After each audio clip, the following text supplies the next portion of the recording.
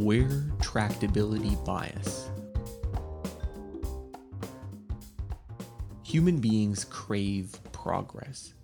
That craving distorts what we work on.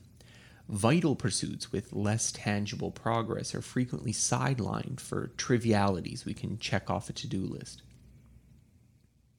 Think of the last time you updated your computer.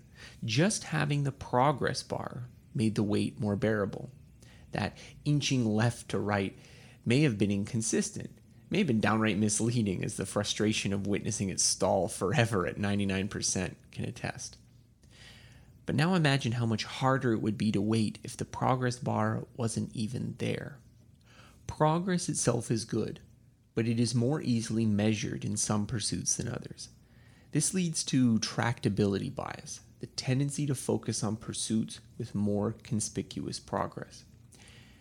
An example, last week I was working on a new book proposal. Writing the opening chapter was hard. I'd end some days thinking, well, at least this time I got to 1,500 words before deciding to throw it all in the trash. In the same time, I could have easily written 3 or 4 essays for the blog. Except writing a new book has much greater potential than even a brilliant essay. Had I written the essays, I would have felt productive. It just would have been on something that mattered much less. Sieging the castle. My friend Cal Newport has likened the theorem-proving efforts of a computer scientist to sieging a castle. First, you try the front gate, and you get repelled. Then you try the ramparts on the side. You dig tunnels and construct battering rams. Progress is 0 until you finally break through. Morale is a perennial issue for besieging generals. Frustrations and fatigue mount with each failure. If success doesn't arrive quickly, many armies will simply abandon the fight. It's easier to plunder the countryside, even if it will never lead to a lasting conquest. The choice between easy raids and hard sieges appears in our work as well. The routine tasks to tick off versus the real work that makes your career. Tractability is inversely related to opportunity.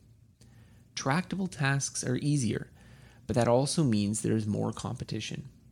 Paul Graham argues that this is a major factor behind the success of companies like Stripe.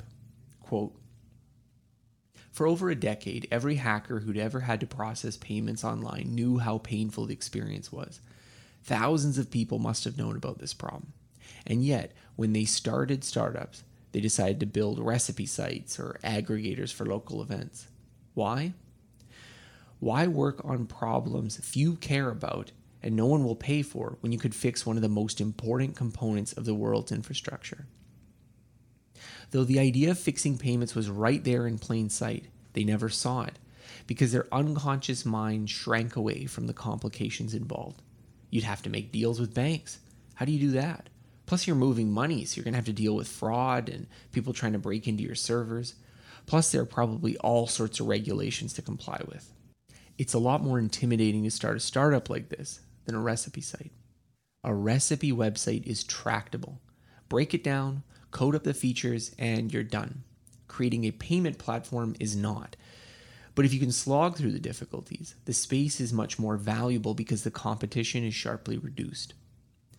Not all important work is intractable, but it is the intersection of intractability and importance that stymies us. Paying deliberate attention to that overlap matters because we're more likely to neglect it. Making the real work more tractable. It's hard to feel progress when sieging a castle. You may have failed in the last attempt and doing so learned that one more thing doesn't work. But how many more failures are still to come? Will breakthrough eventually be forthcoming? There's no progress bar because the distance is still unknown. But I think there are efforts we can make in our productivity systems to shift away from the easy satisfaction of checking off to-do items. One strategy is to elevate the status of your sincere attempts. If your day is measured primarily in words written rather than hours of writing, this will naturally push you to more tractable tasks. Another is to narrow what counts as the real work. I found keeping a deep work tally to be enormously helpful for me. It prevents me from counting emails, calls, and other activity in a way that distorts away from more central challenges. Finally, a key to combat tractability bias is simply to stop tracking. If a metric misleads, it may be better to stop paying attention to it. If counting the number of books you read is keeping you from the longer, more important works, stop counting. If tallying up Twitter likes is keeping you from writing deeply researched prose, stop tallying. If collecting citations is keeping you from writing your thesis, don't track the total. Real progress occurs when we hold the maxim that it is better to fail at what matters than to succeed at something trivial. Thanks for listening to this episode.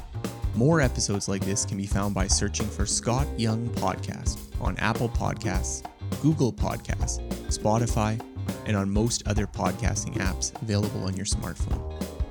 If you've enjoyed this episode, please consider rating my show as it helps other people find out about it. More of my work can be found on my website at scotthyoung.com.